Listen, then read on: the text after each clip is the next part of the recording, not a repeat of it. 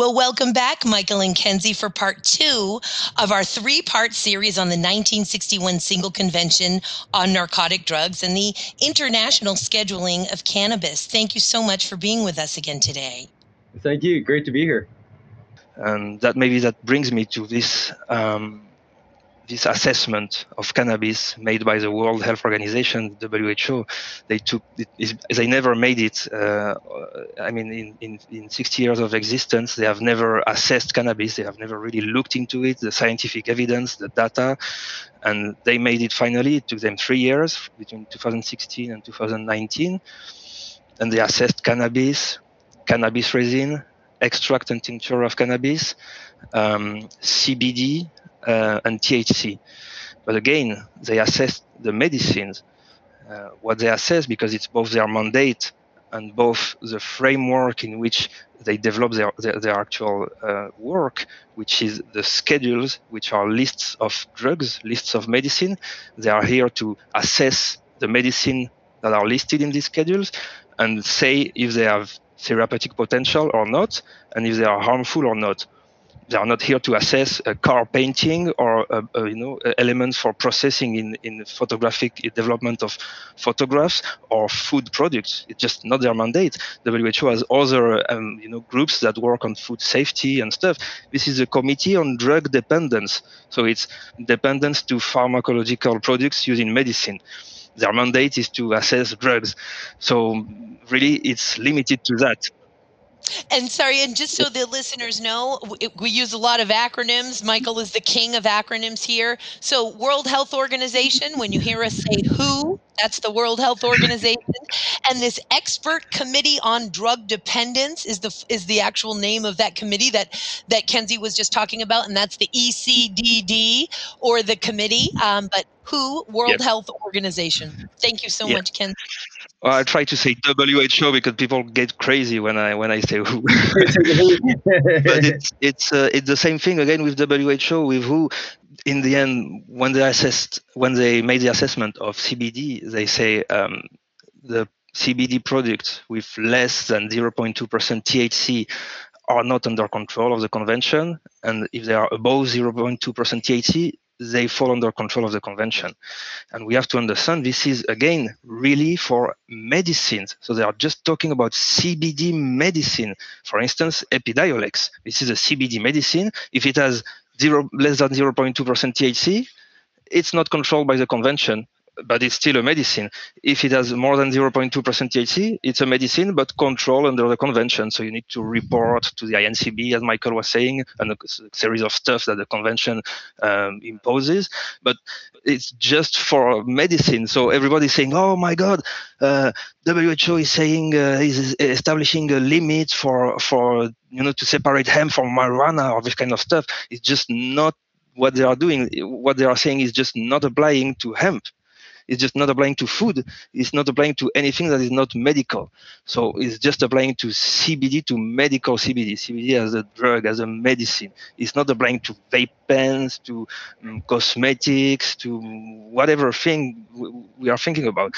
And apparently nobody understood that. People say, oh my God, it's terrible. WHO is trying to impose 0.2 as a standard, but we have 0.3. And the Swiss people are saying, but we have 1%. How can they impose 0.2? Oh, no, they are not saying that. It's just another topic. We are just talking about medicine here. So it's really restricted to medical uses, therapeutic context, the pharmaceutical, phytopharmaceutical sector, period, not hemp sector. And we should really, in a way, thank them for doing that, for saying we can just consider policies for cannabis as a medicine.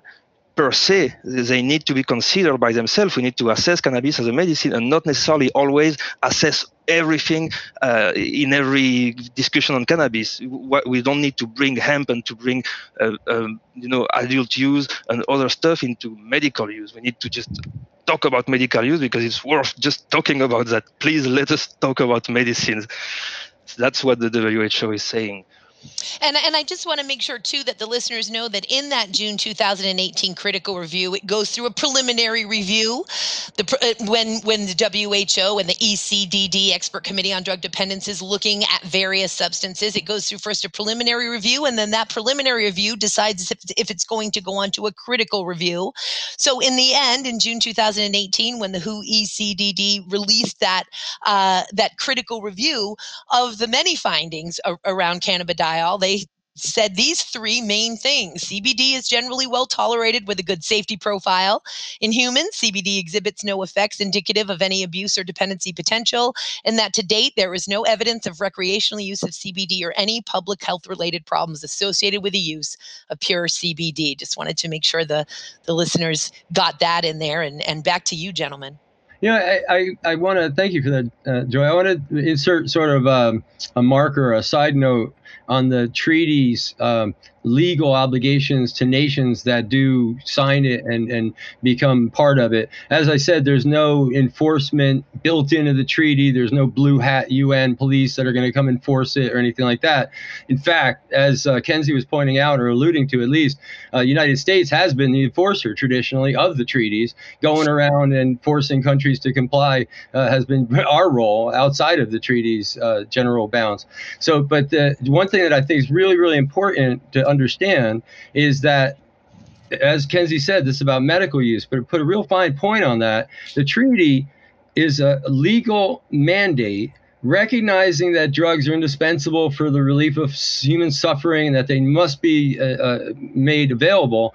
These treaties sign this, and I was really tuned into this by Human Rights Watch, that this is actually kind of a legal obligation, especially for us in the United States, where we've signed into this treaty, we've ratified it, and according to our Constitution, that puts it at a very high level in our U.S. federal law, meaning that our U.S. federal government has to provide medicine. And any efforts of the DEA to restrict our access to medicine, like not allowing us to have cannabis as a medicine for 50 years, for example, is a violation of not just the spirit of the treaty, but it might actually give us some legal standing in sort of a world court, or at least the world public court of public opinion, and certainly standing in U.S. federal court, that you cannot restrict our access to medicines and use the treaty as a thing for that. It's just the treaty does not do that. It doesn't require that. It treats cannabis right now like an unknown, and the WHO is literally listed as the source of knowing medicines inside the system, and now we know it. Now the WHO says we know it, and the significance of this is that the World Health Organization has made this statement. It's held a completely contrary position, saying that cannabis was not a medicine. And based on that, and based on their expertise, and what I just said about their role inside the system, you could righteously have used the WHO and the treaty to say, oh, well, we don't know much about cannabis. Let's treat it only as a research drug. Let's make it very, very little, available for now. Like the Institute of Medicine came out in 1999. In the middle of the drug war, they said, yeah, we still need to let people have access to this. Let's restrict it down to those who are most in desperate need of it for now while we work this out.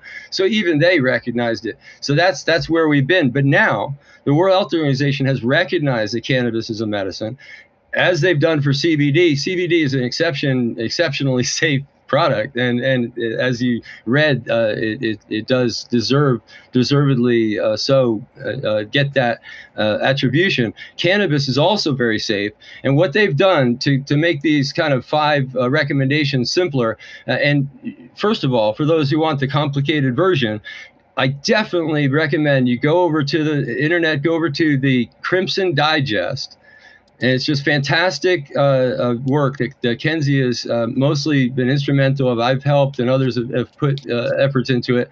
And the Crimson Digest, Volume 1, on the cannabis review process and on the stakeholders and the history, is just fantastic resource. You'll by reading that and looking through, you'll understand all this stuff. But very simply put, like for CBD, for example, CBD would be out of control at all if it's less than 0.2% THC. If it's got more than 0.2% THC, it would get thrown in with over-the-counter cannabis. The World Health Organization is recommending we have over-the-counter cannabis. It would be Schedule 3 in the treaty. And that would be up to each country, really, on how to do that. Like Uruguay, I could easily foresee, or Canada, I could foresee having literally over-the-counter whole cannabis products that they seem to feel are packaged well or in some way are preventative of abuse. That's the only requirement that the WHO made, is that there would be an effort to make these products less abusable. If they're a little bit more abusable, then what the WHO has recommended is just regular schedule placement for drugs. So it would no longer be treated like heroin. It would be treated like any other drug. You could just get a prescription, and you're not going to require, a fancy triplicate prescription, just a freaking prescription. And I think that is, kind of a cool way to do it for now. I think that, it's really important. We're going to have this vote coming up in the United Nations on these recommendations in December. Looks like it's been delayed. It's been pushed back, pushed around, contorted in many ways. Again, the history is fantastic, and I refer you to Crimson Digest to read it. But we are here now, and it looks like we very well might have a vote. There's also a chance. There's been a lot of pushback and a lot of discussion about that CBD note. There is a chance that they'll push that back and send it back to the WHO and say, come back later with it, work on it some more. The United Nations has that opportunity to do that. But May I ask you, for the listeners, because I'm not so sure, we spoke about it, absolutely, but I'd love to just be able to tell the listeners what those 5 recommendations are in a row so that they get them. Would that be okay? Sure. I can try. So yeah, we have a series of recommendations. The first one is taking cannabis out of Schedule 4. So the numbering of schedules is different in the US. Schedule 4 is the highest schedule, but it doesn't really imply any particular policy. It's just really symbolic. We call it sometimes the prohibition schedule. It's just a symbolic schedule that says this drug is really evil and it should just not be used. So WHO said, definitely you gotta take cannabis out of this schedule. It's just symbolical, but it's necessary, and that's probably the most important of the recommendation. Then they say, because it's complex, we've been talking about the 1961 convention, but there is another one that you've been mentioning, the 71 convention, or Michael mentioned it, and THC as a molecule, as a pure molecule, is also listed in the schedules of the 1971 convention. So it's both listed as part of cannabis resin in the 61 convention and also in the 71 convention. WHO says, let's get it all together. And I just want to make sure the listeners know that was called, just as the 1961 single convention on narcotic drugs, this is the 1971 convention on psychotropic substances. Just wanted to get the listeners to know that one. And a side note there is that they didn't know what THC was back in 1961. It was discovered in 1965. So that kind of explains why it got sucked into the next treaty.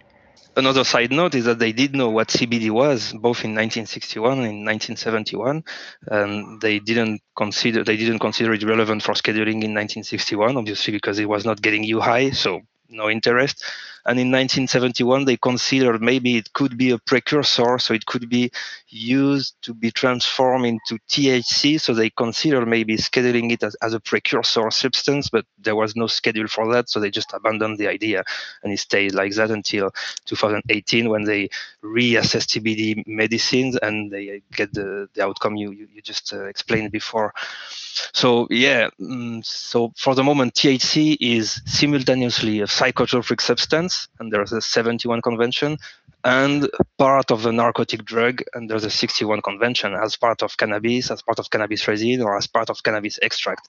So it's really complex. It's virtually, THC is scheduled in actually 5 different schedules because it's part of these different narcotic drugs, but it's also in the 71 convention divided. So delta 9 THC is in schedule 2, and the other delta 6, delta 8 are in schedule 1.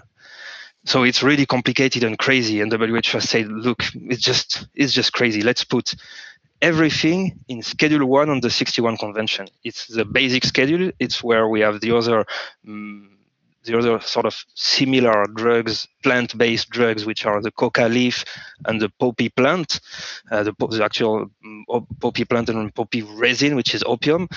It's all in Schedule 1, and also their active compound, morphine, cocaine, are in Schedule 1. So let's put everything in Schedule 1. It sort of makes sense, even if it doesn't make sense from the point of view of actual harmfulness in terms of medicine. WHO says it should be scheduled lower than Schedule 1 because it's not as dangerous as the drugs in Schedule 1.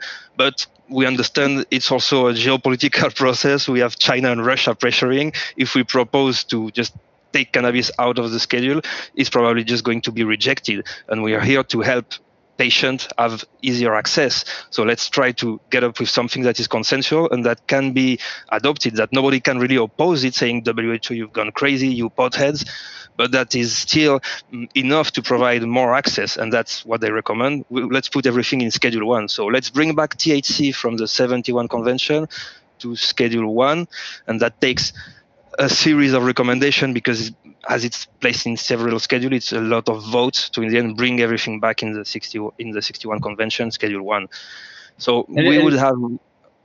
If you hold, before you go into the rest of the recommendations there, Kenzie, I just wanted to put a fine point on something, that as the United States and other countries, Canada, for example, I know the way they've handled cannabis, even to this day, the Sativex product, for example, I believe is still handled as a research drug in the pharmacies up there in Canada. In the United States, cannabis is Schedule 1 only for research purposes, and you got to jump through 80 hurdles, as everyone knows. But the thing is, as they were able to use that legally, the treaty and the World Health Organization's naysaying about cannabis against us, we can use this positive World Health Organization against them. And what this does is it creates a legal obligation for medicinal access to the cannabis substances that are medicinal, that are going through the treaty, creates the absolute legal obligation for the United States to provide access to those. And this is important, regardless of whether the United Nations passes it or not. In the spirit of the treaty, the World Health Organization is the expert body. They've changed their mind. They've made a new recommendation. You have to go by that. And I just, go back to the United Nations. If they don't want to follow these rules, that's up to them. They can, shun this whole thing, vote the whole thing down, status quo, business as normal, and you will see a huge crack break in the side of the treaty. The treaty will be so completely vulnerable, and we win either way. I personally would much rather win by working with the system and evolving and growing, making the system be fit to purpose and make reasonable access to all medicines just a human right, as it is written in the human rights books to be, and kind of move on. But just want people to understand that even independent of what the United Nations does, this World Health Organization recommendations are landmark and absolutely revolutionary. And should the United Nations pass them, I'll go back to you, Kenzie, there was a couple more recommendations, weren't there? Or I think you said it, the moving from Schedule 4. So you have, for the U.S. listeners, you have a descheduling. You're removing it from Schedule 4. And the reason why I say it's a descheduling is because it's the Schedule 1/4 that is like heroin. If you take it the 1/nothing, then it's like everything else. If it's 1/4, then it's like crystal meth. That's the way it works. So the 1/4, you get rid of the /4, you deschedule it from 4, and that's a profound thing. And ironically, as much back and forth and there's been about the CBD note, there's been very, very little pushback at all about the Schedule 4 movement.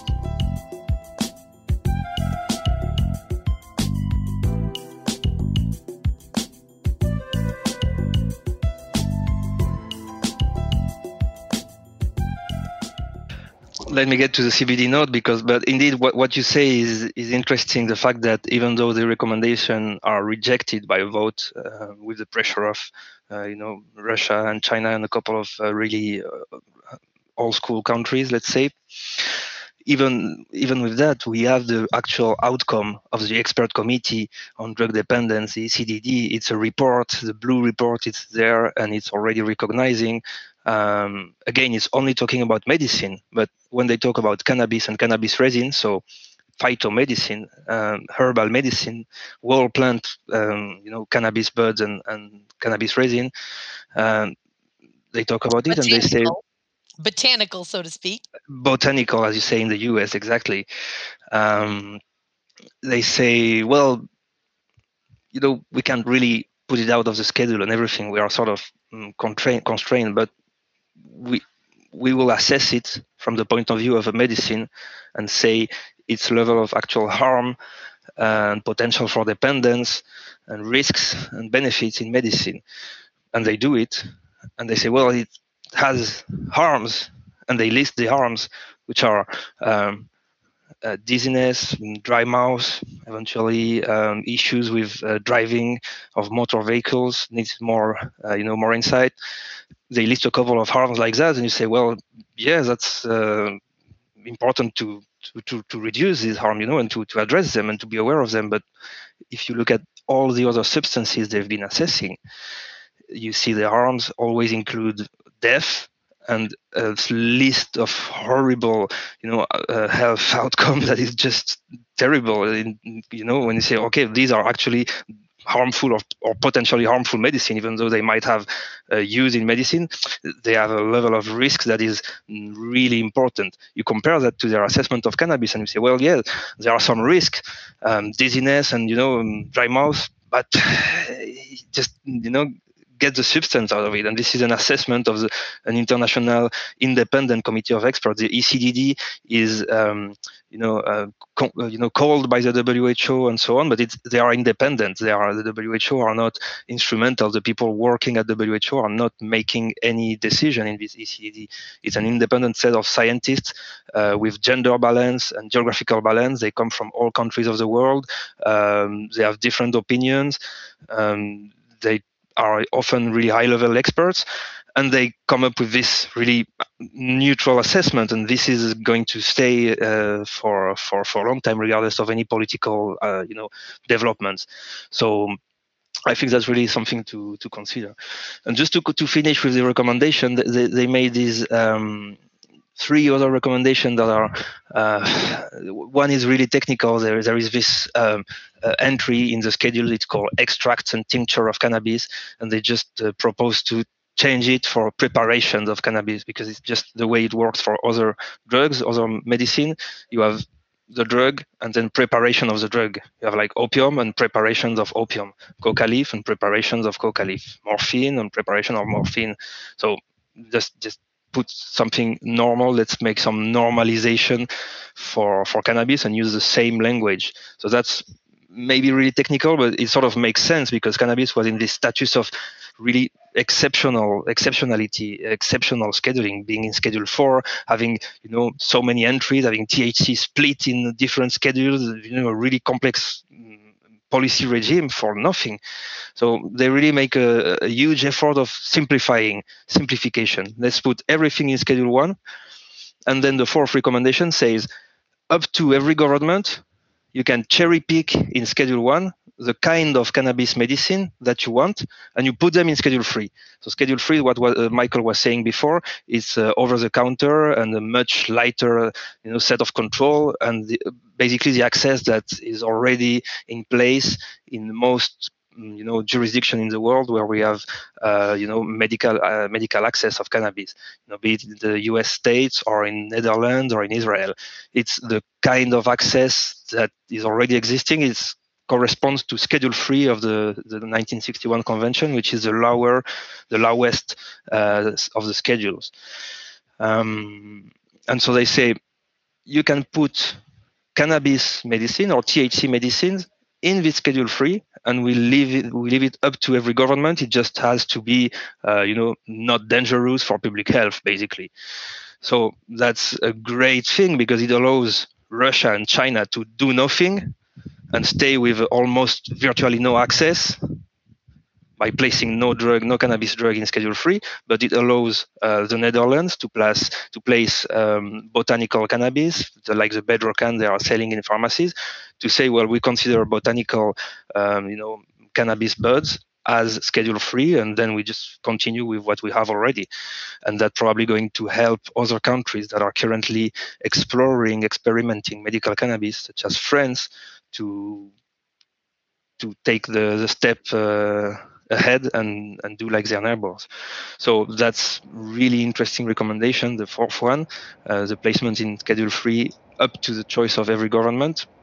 And then it will be up to every cannabis patients group in every country to pressure their government so as they consider the medicine that are useful for them in Schedule 3. So that's another work. Of course, the WHO is not solving all the problems like that. We need also to take it as a tool and follow up with the work on our local level. And finally, the last one, the most crazy one, is a recommendation on CBD. And I've already mentioned it. It's really simple. It just says the CBD medicine, CBD-rich medicine that are less than 0.2% THC, you just can control them as medicines, not under international control. That's it. The CBD preparation that have more than 0.2% THC, then again, like any other cannabis medicine, either you control it as the Schedule 1, like any other drug, or you place it in Schedule 3, and you can provide an access over the counter. So it just, in the end, instead of a two-tiered classification for cannabis medicine, it's just for CBD medicine a three-tiered classification. But just for medicine, again, it's not concerning industrial products, vape pens, whatever thing is not a medical product. It's just not falling under this recommendation. So, and I want to put a fine point on the CBD note, because the World Health Organization was answering a problem. They were answering an issue. And the issue is this: if you produce a CBD extract from medical marijuana, you've got a marijuana extract, aka a Schedule 1/4 drug, blah, blah, blah. If you get CBD from industrial plant, which is exempt from the treaty, then it's CBD exempt from the treaty. But they're the same bloody thing. And on top of that, they know, they don't live in a bubble. They know that there's CBD out there in the marketplace, and they darn sure knew about Epidiolex and the whole history of all that going on. So they did what was responsible. In this case, because the powers that be, Harry Anslinger and his group back in 1961, didn't know what they were doing, put cannabis into control in a way that didn't anticipate the future and didn't anticipate that the cannabinoids in cannabis were important, because they didn't think cannabis was important, and they put us in this bind where now we've got this conundrum. The U.S. has complained. I think it's a pretty valid complaint. This is kind of a rabbit hole. The World Health Organization has already said that the reason why they didn't do other notes for other cannabinoids is because they weren't on their desk. They didn't have the research in hand. They weren't able to do a review. But they definitely didn't imply it. They definitely said that they would review those in the future and assess them individually. Therefore, you may wind up at some point with 67 different notes on different cannabinoids that are all like CBD valuable and like CBD not of any nuisance or any real problem to drug dependence or abuse. That's Harry Anslinger's legacy. What can I say? The note is fixing a problem. And I think the WHO kind of acted responsibly there and did the best that they could. And if you look at it in the context of medical, and you see it as just a line in the sand between two different, one place where you get it at the gas station versus one place where you get it over the counter at the pharmacy versus the next where you have to have the prescription, it actually makes sense. And that's what doctors try to do. They try to make sense. So anyway, go back to you, Kenzie. Excellent. This is so great. Thank you. It's very complex, and being able to describe it that way, I know is so helpful. Just related to what Michael just said, indeed, we have a legacy in this treaty that we have to deal with, and the WHO had to deal with it. Cannabis and cannabis resin, blah, blah, blah, they are placed in the schedule of the 1961 convention, but they are also placed in the very text of the convention. Article 2, Article 28, they mention cannabis directly. They just put the word cannabis. So even if the WHO said, let's put everything cannabis THC out of the schedule and totally unschedule it, it will still be under control of the convention because it is present somewhere in the treaty. And the treaty actually is shaped around these three plants we've been talking about, coca plant, opium poppy plant, and the cannabis plant. The treaty has three legs, and it works on three legs, which are these three plants. You can't just cut one of the legs of the treaty like that. It would lost. You need to rewrite comprehensively the treaty if you are to take cannabis out of it, and that's really not going to happen in the next 50 years, apparently. So. Yeah, just an element of context. We are in this treaty that has 50 years, and that's probably going to be here for another 50 years. And we have to, if we want to help, hemp farmers continue to grow hemp, we have to reaffirm that hemp is exempt by purpose from the treaty. And if we want to ensure patients have access and doctors can make prescription and advise and make, pharmacovigilance, we need to deal with this treaty that is going to stay and do the best we can. And that's in a way what WHO, these experts of WHO have been doing. The things that pop up in my head that you might want to close, in closing, talk about would be maybe some of the other players that are involved at this level. Fields of Green for All has been really carrying the ball at the UN, and Americans for Safe Access has helped us a lot in Geneva. The whole list of players, just really thanks to everybody, and that this has been a big coalition effort to work through the World Health Organization. It's not been something that the World Health Organization has felt our presence every step of the way. So I just want to leave you with that. And then the other thing would be to briefly give people kind of the rundown of what I think would happen should, let's say, in a perfect world, all the recommendations the World Health Organization has put forward get passed. And what I believe would happen inside the United States would be it would trigger a top-down review where we've been working from the bottom up and trying to prove cannabis is a medicine. Well, it's written into our Controlled Substances Act about this treaty obligation. So should the treaty obligation change, that's going to not go from the bottom up. It's going to go from the top down. I figure what will probably happen is it gets handed off to the National Institutes of Health to look at it after the Attorney General determines what the change means, what the actual change requires. I would bet, given everything the Attorney General has had done, all the stuff that's happened in the last year or two, my guess is the Attorney General is going to say the treaty requires we schedule cannabis, that it has to be scheduled. So, and the fact that Marinol, the active ingredient in cannabis, is Schedule 3, I would say that the movement should absolutely require Schedule 3 at a minimum. And I would call that a correction, not even a reform, to put it in parity with Marinol. And then I would say the Attorney General is probably going to require like Schedule 3, 4, or 5. So I would say Schedule 5 would certainly be realistic for whole plant cannabis as a national policy as a result of this World Health Organization, full impact. I would hope for that, and I think that's what should happen. And I also want to make sure the listener, and you did a wonderful job, gentlemen, making it clear, although when you're new to it, as you well know, heads are swimming, right? So at the United Nations level, Schedule 1 is the least restricted. Yeah. Schedule 5 is the most restricted. Yeah, exact opposite. Yeah. But in the United States, under the Controlled Substances Act, Schedule 1 is the most restricted, and Schedule 5 is the least restricted. So just want to underscore that. You can't tell me that's not Harry Anslinger doing that on purpose back in the 1960s and 70s. He was in the position to be able to screw us up like that. That complexity of that has really held back our movement. And I just one last little comment before I hand it off to Kenzie. Really heartfelt thanks to everybody out there that's really helped us in Vienna and Geneva. Dozens of organizations, the entire hemp movement, the top echelon of the entire cannabis movement worldwide.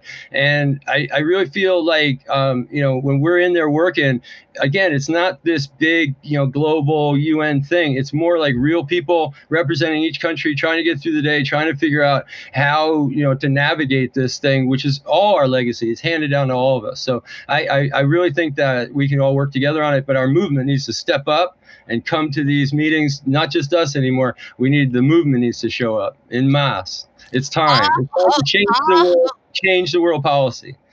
Aho, amen to that, brother. And then some, singing it from the rooftops. Ken, how can you wrap up this? We can't wait to have you gentlemen back on for even a third time, but how could we wrap this part up? Well, I'd say maybe just with the agenda in the next month regarding this WHO recommendations, because it's the first change in the treaties since 1961, basically. So it's kind of important. So all the member states, almost 190 countries, are having private, almost secret meetings on Zoom or some kind of Zoom during the summer to discuss these recommendations. And they will meet in December in Vienna.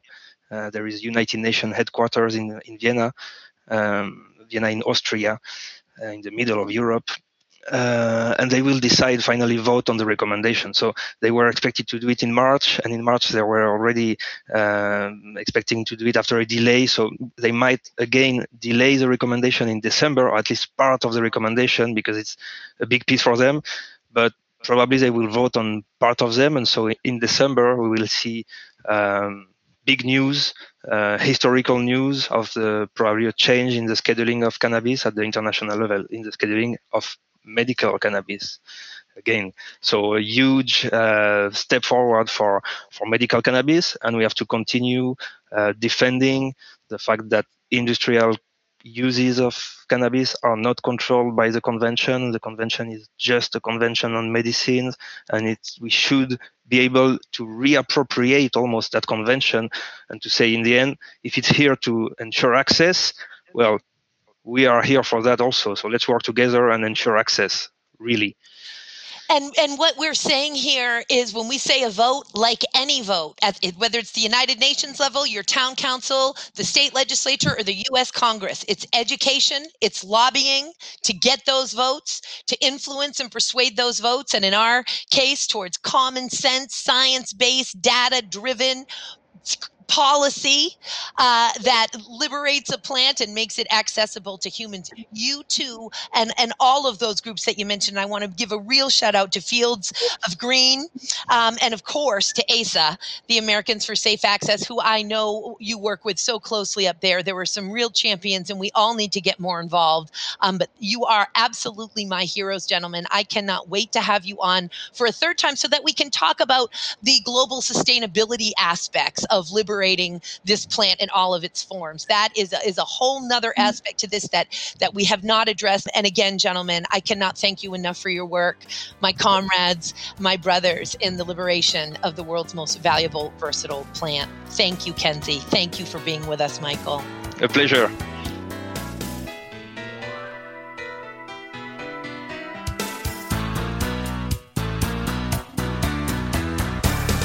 Thanks for listening to today's show. To check out more great cannabis podcasts, go to podconnects.com. Here's a preview of one of our other shows. Hey there, this is Cheryl Murray Powell Esquire, and I'm the host of the Terps in the City podcast. I am a cannabis agricultural dietary supplement and trade attorney.